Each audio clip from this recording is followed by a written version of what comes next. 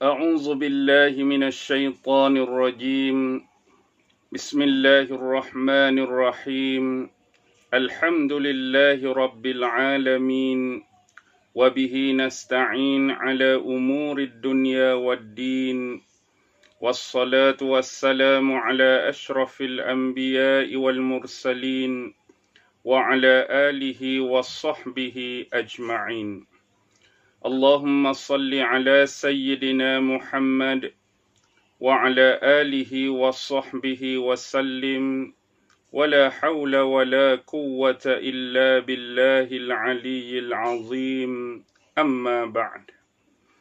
Alhamdulillah, syukur kehadrat Allah Subhanahu wa Ta'ala kerana di malam yang berbahagia ini, dalam edisi klip video yang keseterusnya, marilah sama-sama kita memperbanyakkan kesyukuran dan ingatan kita kepada pencipta kita Allah Subhanahu wa Ta'ala, dan seterusnya memperbanyakkan kita mengingati kepada junjungan besar Nabi Muhammad sallallahu alaihi wasallam dengan memperbanyakkan amalan berselawat kepada junjungan baginda sallallahu alaihi wasallam. Dan insya-Allah pada malam ini kita ingin berbicara dalam bentuk yang simple dan ringkas akan sebahagian daripada sejarah yang ditunjukkan dan dirakamkan oleh Allah Subhanahu wa Ta'ala di dalam pelbagai surah. Secara umum, kadang-kadang Allah Subhanahu wa Ta'ala mendatangkan kisah-kisah, bentuk penceritaan tokoh-tokoh ataupun individu-individu tertentu di dalam Al-Quran. Dan penceritaan tentang tokoh dan individu ini tidak akan lari daripada dua perkara. Sama ada tokoh dan individu yang mempunyai watak yang kita sifatkan sebagai antagonis, dan yang kedua, watak yang kita sifatkan sebagai protagonis. Walau bagaimanapun, watak yang ingin kita ceritakan pada malam ini adalah disebut dengan kalimah ataupun perkataan Firaun di dalam ayat-ayat suci Al-Quran.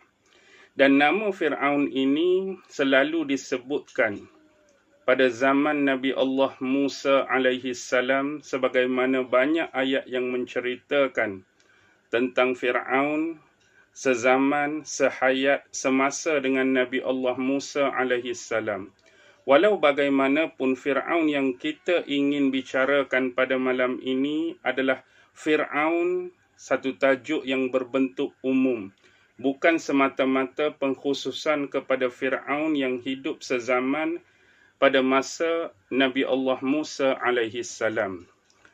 Di dalam pengajian agama Islam sebagai contoh, bila kita sebut perkataan ataupun kalimah Firaun itu sendiri, dalam bahasa Arab, nama seperti ini disebut sebagai isim alam. Isim alam ini sebagai contoh penggunaan kalimah Firaun kepada ataupun ganti nama kepada pemerintah yang memerintah Mesir pada waktu itu. Sebagai contoh isim alam yang lain, kita selalu menyebut Kaisar Rom. Kaisar Rom itu adalah merupakan isim alam ganti nama kepada pemerintah yang memerintah kerajaan Rom. Nama sebenarnya adalah nama yang lain. Manakala contoh lain ialah Kisra Parsi, juga adalah isim alam. An-Najashi bagi pemerintah Habsyah. Contoh paling dekat ialah negara kita ambil yang di Pertuan Agong. Adalah merupakan isim alam bagi penguasa dan pemerintah di negara kita Malaysia. Sedangkan yang di Pertuan Agong itu mempunyai tokoh-tokoh ataupun individu yang mempunyai nama yang sebenar dan gelaran-gelaran yang berbeza-beza. Kembali secara umum tentang Firaun, Firaun ialah merujuk kepada pemerintah ataupun penguasa Mesir pada zaman purba yang kita kenali zaman dahulu kala, yang boleh kita takrifkan sebagai pemerintahan yang berlangsung pada sebelum Masihi. Firaun ini kebiasaannya dia menjadi penguasa di negara yang disebut di dalam Al-Quran sendiri sebut di negara Mesir, dan memang Mesir adalah sebuah peradaban yang cukup hebat pada masa lampau, pada masa purba. Jika seseorang itu dilantik ataupun ditabal, diangkat, dinobatkan sebagai Firaun, secara automatik Firaun ini dia akan dia menjadi 3 tonggak utama. Antara tonggak yang pertama ialah bila seseorang itu dianggap bergelar sebagai Firaun, automatik dia juga adalah ketua yang berbentuk ritual ataupun ketua keagamaan. Bila dia jadi Firaun, dia adalah ketua agama, dia adalah ketua ritual ataupun berbentuk keagamaan. Yang kedua, bila dia jadi Firaun, dialah yang akan bertindak selaku ketua hakim. Dan yang ketiga, dia akan bertindak selaku ketua komander perang.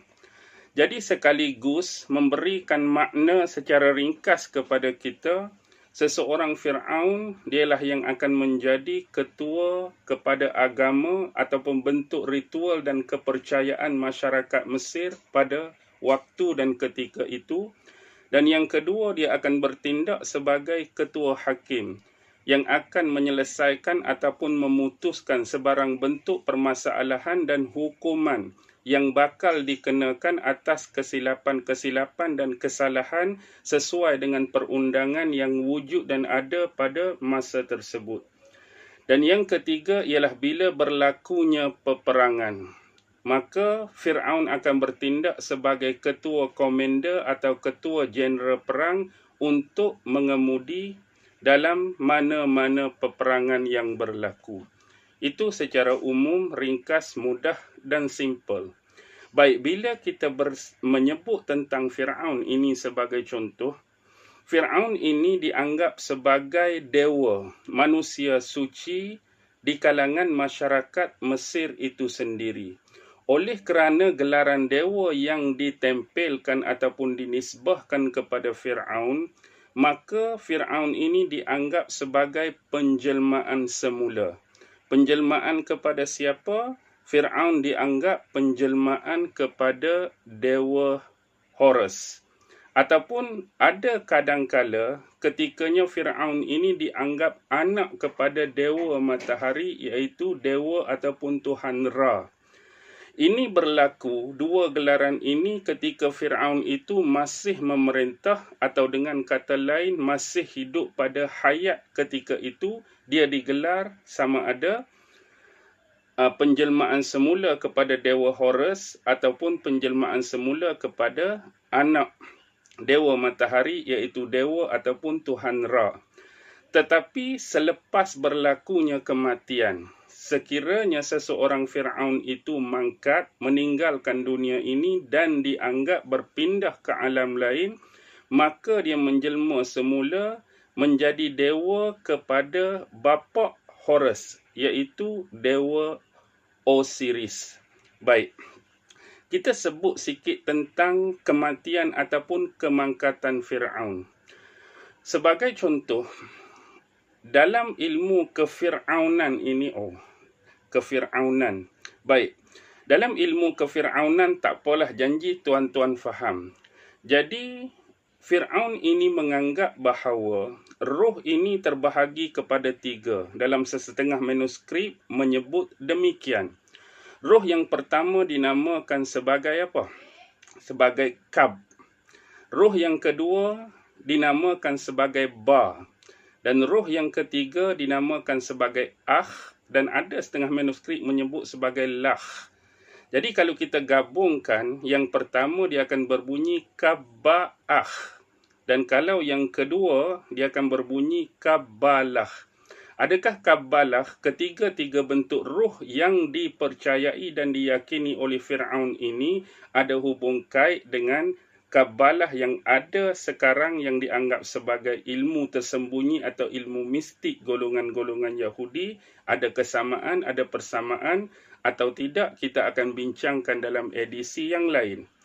Walau bagaimanapun, mengikut kepercayaan Firaun yang diyakini oleh mereka untuk menyejahterakan ketiga-tiga roh tersebut, kabba'ah ataupun kabbalah tadi, maka cara yang terbaik ialah bila seseorang Firaun itu mati, meninggal dunia ataupun mangkat, maka jasad seseorang Firaun itu juga harus dijaga dengan sebaik-baiknya.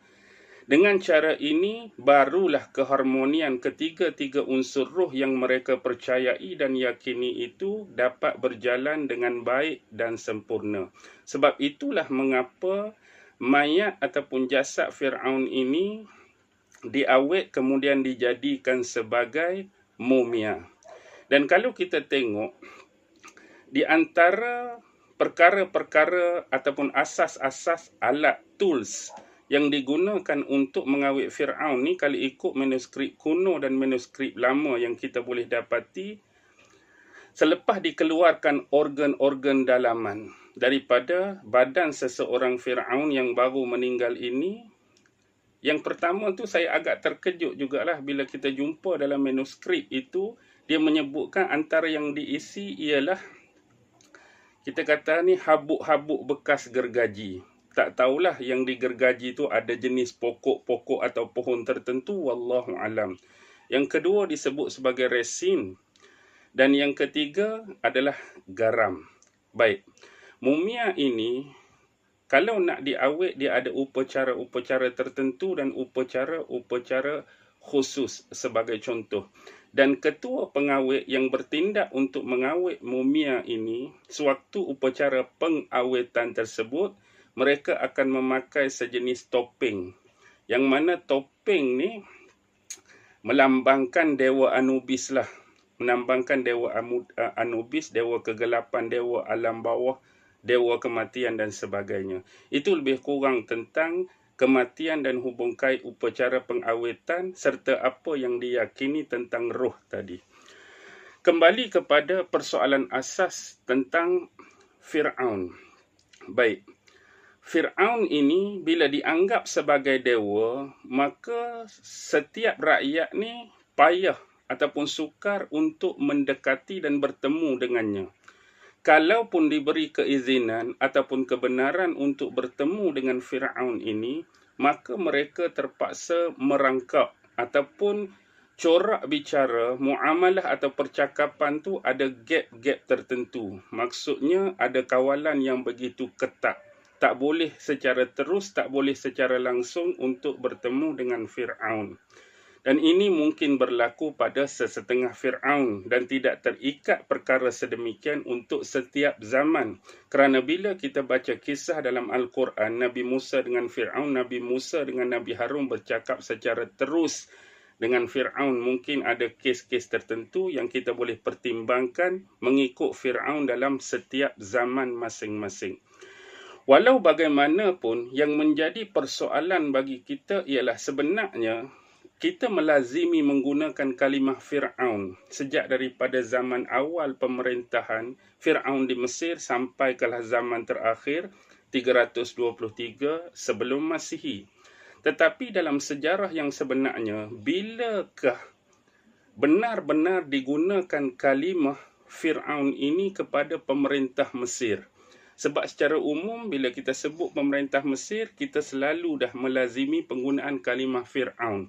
Mari pemerintah dinasti itu pun kita sebut Firaun, mari pemerintah dinasti ini pun kita sebut Firaun.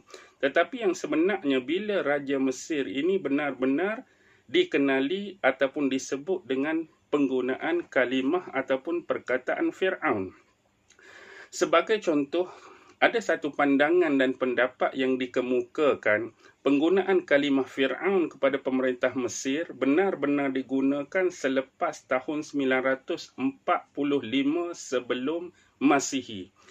Jadi berikutan daripada kenyataan ini, mana-mana pemerintah Mesir yang memerintah Mesir sebelum tarikh tersebut ialah rakyat ataupun masyarakat akan memanggil Firaun ini dengan satu gelaran yang khusus. Seperti kalimah Mesir dianggap rumah besar sebagai contoh, ataupun ada perkataan-perkataan dan kalimah khusus yang menjurus atau merujuk kepada Firaun, tetapi mereka tidak menggunakan kalimah itu secara terus dan secara nyata, tetapi digantikan dengan kalimah dan perkataan yang lain untuk berurusan ataupun bercakap dengan Firaun. Boleh faham dah isu ini, ringkas, simple dan senang. Dan kalau kita meneliti antara dokumen-dokumen rasmi, Firaun ini dikatakan mempunyai 5 gelaran. Dan saya kira ada manuskrip lain yang menyebut lebih daripada 5 gelaran. Yang popular di kalangan masyarakat Mesir pada waktu dulu, Firaun digelar sebagai, yang pertama ialah Horus. Yang kedua, 2 wanita. Tak tahu pasal apa Firaun digelar 2 wanita. Kalau benar kenyataan ini, siapakah wanita yang dimaksud dan dirujuk dengan penggunaan panggilan 2 wanita? Dan yang ketiga ialah Horus emas. Yang keempat ialah yang memiliki, iaitu merujuk raja yang memiliki 2 kerajaan. 2 kerajaan di sini bermaksud Mesir yang awal dulu, iaitu sebelum Mesir ni bersatu, dia ada disebut Mesir Hilir dan Mesir Hulu, ataupun tuan punya 2 kerajaan, merujuk Mesir Hilir dan Mesir Hulu. Dan ada juga pandangan lain yang mengatakan Firaun ini digelar sebagai tuan mahkota. Tuan mahkota. Sebab itu, kalau kita tengok sejarah sebelum Mesir Hilir dan Mesir ini bercantum menjadi sebuah kerajaan yang besar, dia ada salah satu kita panggil antara benda-benda penting untuk ditabalkan sebagai pemerintah. Macam contoh kita ada cokma dan sebagainya, alat-alat kebesaran diraja, antaranya Persian. Saya tak pasti pronunciation yang betul. Saya bacalah, yang tak erti saya ni saya sebut sebagai Persian. Dia merupakan satu mahkota yang dicipta dan dibina. Maksudnya Persian ni, dia merujuk kepada mahkota merah yang mewakili Mesir Hilir dan mahkota mahkota putih yang mewakili Mesir Hulu. Jadi ketika raja ataupun Firaun pertama yang memerintah ketika zaman bercantumnya Mesir Hulu dan Mesir, maka pengangkatan untuk dinobatkan sebagai Firaun pertama selepas percantuman Mesir Hilir dan Mesir Hulu itu dipakaikan mahkota yang bernama Persian. Dia sama lagi istilah sejarah dengan Urius. Apa maksud Urius? Urius ni merujuk kepada mahkota yang dipakai di atas kepala Firaun. Biasa contoh kalau kita tengok tinggalan sejarah yang kita temui di tapak arkeologi, sebagai contohlah kita ambil yang ditemui oleh Howard Carter pada tahun 1922, salah seorang ahli arkeologi British yang menemui makam Tutankhamun pada waktu itu. Jadi yang ditemui salah satunya ialah topeng.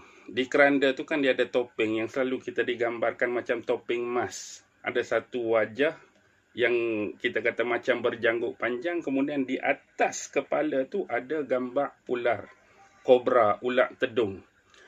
Jadi inilah yang disebut istilah sebagai Urius, ular tedung yang berada di atas kepala mahkota Firaun. Dan ada mitos. Bila sebut mitos ni, kita nak percaya pun tak apa, nak percaya pun perlu ada hujah-hujah, dalil-dalil yang kuat. Dikatakan ada sebahagian Firaun yang mengenakan mahkota yang ada Urius, lambang ulat tedung tu. Bila mereka menghadapi lawan ataupun musuh mereka, ulat ni bisa mengeluar ataupun menyemburkan api. Dan ada setengah Firaun dikatakan tahap kegagahan dan kehebatan dia mampu memijak sampai beribu-ribu orang. Sebab itulah saya klasifikasikan dan definisikan kisah macam mitos. Sukar untuk kita meletakkan kepercayaan yang penuh. Tapi bila sebut mitos tu, kita cerita sebagai pengetahuan umum bagi kita berkaitan apa yang diistilahkan dengan Urius tadi. Dan harapnya tuan-tuan dapat bezakan tentang Urius dan Persian. Persian itu ialah mahkota bagi penobatan Firaun pertama selepas percantuman Mesir Hilir dan Mesir Hulu. Baik. Dalam sistem pemerintahan di Mesir ini, kebiasaan Firaun ini mereka ni mengamalkanlah perkahwinan secara campur. Biasanya anak lelaki kalau nak dijadikan permaisuri, pendamping hidup ketika mereka mengemudi kerajaan itu, mereka akan mengahwini adik-beradik lah. Kalau yang nak jadi Firaun tu lelaki, maka dia akan mengahwini kakaknya yang sulung bagi menjaga keturunan darah keturunan Firaun itu sendiri. Baik, sebagai contoh. Sebagai contoh, sekiranya Firaun yang dilantik itu, bila bapaknya meninggal, maka dia ada anak sulung lelaki. Biasanya anak sulung lelaki ni yang akan dilantik dan ditabalkan sebagai Firaun seterusnya.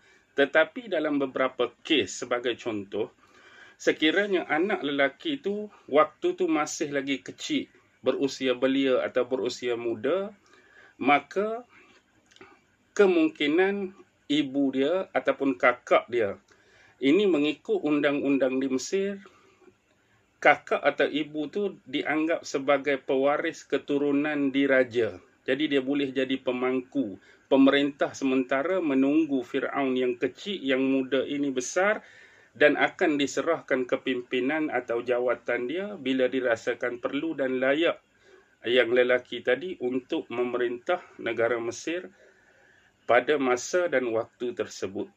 Kita ambillah salah satu sebagai contoh. Kita tengok zaman pemerintahan Firaun Tutankhamun. Tutankhamun ni dikatakan naik takhta pada usia, ada yang kata 8 tahun, ada yang kata 9 tahun. Dan sememangnya dia sendiri meninggal usia yang masih muda. Umur 18, Firaun ataupun Raja Tutankhamun ni meninggal dunia. Bagaimana yang menarik tentang kisah Tutankhamun? Tutankhamun ni ialah anak kepada Firaun sebelum ini yang bernama Akhenaten. Bapa dia Firaun Akhenaten. Manakala ibu dia ialah Nefertiti. Yang ni memang terkenal dalam sejarah. Bapa Akhenaten dan ibunya adalah Nefertiti. Dan kita akan cerita sekejap tadi hubungan antara Tutankhamun dengan Nefertiti. Pasal apa perlu cerita lagi hubungan ni? Kerana dah Nefertiti tu isteri kepada Akhenaten, automatik Tutankhamun tu adalah anak kepada Nefertiti dan Akhenaten. Baik, sebenarnya inilah persoalan sejarah. Sebab sejarah ni dia pasti melibatkan banyaknya pandangan, banyaknya pendapat.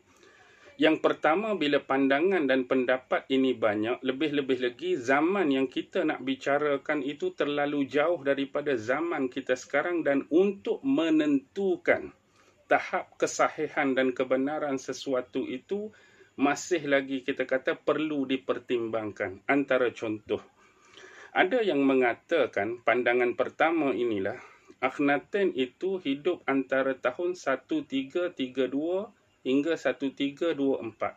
Ini pandangan pertama, 1332 sampai 1324. Dan pandangan yang kedua, dia hidup antara tahun 1347 sampai 1339. 1347, 1339. Jadi bila berlakunya pertembungan dua pandangan dan pendapat, kita nak ambil pandangan yang mana? Ya, mungkin sebagai pengkaji, tuan-tuan atau sesiapa sahaja yang mengkaji tentangnya boleh memilih mana-mana pandangan dan pendapat. Dan saya kira yang paling adil untuk kita ialah bila kita nak memilih mana-mana pandangan atau pendapat, kita memerlukan kepada hujah-hujah, dalil-dalil yang kuat dan kukuh untuk kita mengambil mana-mana pandangan dan pendapat. Dan saya lebih memilih kepada pandangan yang kedua. Kerana apa? Bila kita melihat kepada dinasti-dinasti yang berada di Mesir itu bermula 3100 sebelum Masihi lebih kurang, sampailah ke zaman Ptolemait, kita panggil 323 sebelum Masihi itu, dalam banyak-banyak dinasti 1 sampai 31 tu ada dinasti yang ke-18. Jadi dinasti ke-18 ini, Firaun memerintah pada masa itu bermula tahun 1567 sebelum Masihi dan berakhirnya pemerintahan dinasti ke-18 1339. Jadi bila berakhir 1339, sebab itulah atas hujah dan dalil ini saya lebih memilih Tutankhamun ini hidup dan meninggal antara 1347 sebelum Masihi sampai 1339 berbanding dengan pandangan 1333 hingga 1324. Tetapi dalam sejarah ni sebab nak buktikan kesayangan sebenar, sebab masa bila terlampau panjang dia lebih kepada anggaran. Tetapi ingat, bila berpandangan dan berpendapat, walaupun bersalahan pandangan dan pendapat orang lain, contoh, mungkin saudara di luar sana lebih memilih pandangan yang pertama tadi berbanding saya memilih pandangan yang kedua. Jadi kita perlu berlapang dada dan bersedia untuk mendengar hujah-hujah daripada mereka yang memilih pandangan yang lain. Dan di mana lagi kekuatan yang kita boleh ambil bila Howard kata ni, dia jumpa makam Tutankhamun ni, untuk dia kosongkan makam tu ambil hampir 3 tahun. Dan bila diketemui, salah satu lagi ialah labeling. Labeling pada apa? Labeling yang terdapat pada botol ataupun balan wine yang ada di dalam makam itu, anggaran tarikh yang saya setujui tadi antara 1347 hingga 139. Bila kita tengok botol wine, maksudnya zaman Firaun, zaman Mesir dulu dah ada wine, tapi tak tahulah wine mereka tu dibuat daripada jenis buah-buahan anggur atau jenis lain atau dinamakan dengan nama tertentu. Itu kita tak perlu ambil pok sangat. Baik. Satu lagi ialah yang kita nak sebut bila sebut tentang keluarga Tutankhamun. Sebenarnya bila kata ibunya adalah Nefertiti, dalam sejarah ataupun manuskrip yang kita temui, ternyata ada jawapan yang berbeza. Inilah akan berlaku pandangan yang banyak tentang hal tersebut. Sebenarnya boleh dikatakan ya, Nefertiti adalah ibu kepada Tutankhamun. Tetapi sebenarnya bila kita tengok sejarah bapa dia, iaitu Firaun Akhenaten. Firaun Akhenaten ni dalam manuskrip menyebut mempunyai 2 isteri. Isteri pertama adalah Nefertiti tu, yang sebelum tadi kita anggap sebagai ibu kepada Tutankhamun. Tetapi isteri yang kedua Akhenaten ialah Kira. Dan dalam manuskrip menyebut bahawa Kira inilah ibu sebenar kepada Tutankhamun. Ibu sebenar kepada Tutankhamun ialah isteri yang kedua tu Kira. Dan anak kepada Akhenaten dan Nefertiti ialah Aksenamun atau disebut Aksenapaten. Ada kata Aksenamun, ada kata Aksenapaten. Ini ialah kakak sulung lah kepada Tutankhamun tu sendiri. Jadi kemudian kakak sulung yang kita kata Aksenamun atau Aksenapaten inilah yang menjadi isteri kepada Tutankhamun. Yang inilah yang membezakan pandangan. Walaupun umum kadang-kadang sejarah menyebut Nefertiti itu adalah ibu kepada Tutankhamun. Cuma bapa mereka Akhenaten ni Firaun yang agak berbeza. Maksudnya dia seolah-olah telah mengharamkan penyembahan kepada banyak Tuhan sebagaimana pernah berlaku pada zaman pemerintahan Firaun sebelum ini. Jadi dia minta hanya menyembah kepada satu Tuhan. Jadi Tuhan mana? Iaitu Tuhan Aten yang satu. Sebab tu nama Tutankhamun yang sebenar bukan Tutankhamun tapi Tutankhaten. Tutankhaten bermaksud imej hidup Aten. Imej hidup Aten tu makna Tutankhaten. Tetapi Tutankhaten nama sebenar ni kemudian dikenali sebagai Tutankhamun. Jadi usaha yang cuba dilakukan oleh bapa dia pada zaman pemerintahan untuk menyembah satu Tuhan yang mana menyebabkan zaman pemerintahan dia bila sebelum ni dah banyak menyembah Tuhan banyak, maksudnya ada rumah peribadatan atau kuil-kuil yang banyak. Maksudnya rumah ibadat dan kuil ni sembah Tuhan ni, rumah ibadat dan kuil ni sembah Tuhan ni. Pada zaman bapa dia Akhenaten tu ditutup, seolah-olah diharamkan untuk menyembah dewa atau Tuhan lain kecuali yang telah disepakati yang satu tu. Jadi bila mari zaman Tutankhamun selepas kematian bapa dia tu, dia buka balik seolah-olah kuil atau rumah ibadat yang diharamkan pada zaman bapa dia sebelum ini. Jadi selepas kematian dan kemangkatan dia, bab mati dia pun banyak teori sebenarnya, walaupun dia meninggal dalam usia 18 tahun. Jadi ada teori yang mengatakan yang pertama sebab kematian Tutankhamun ni ialah adanya macam kita kata hentaman benda yang kuat dan berdaya keras di belakang kepala ataupun tengkorak dia ini. Dan hentaman ni pun pula mewujudkan dua teori pula.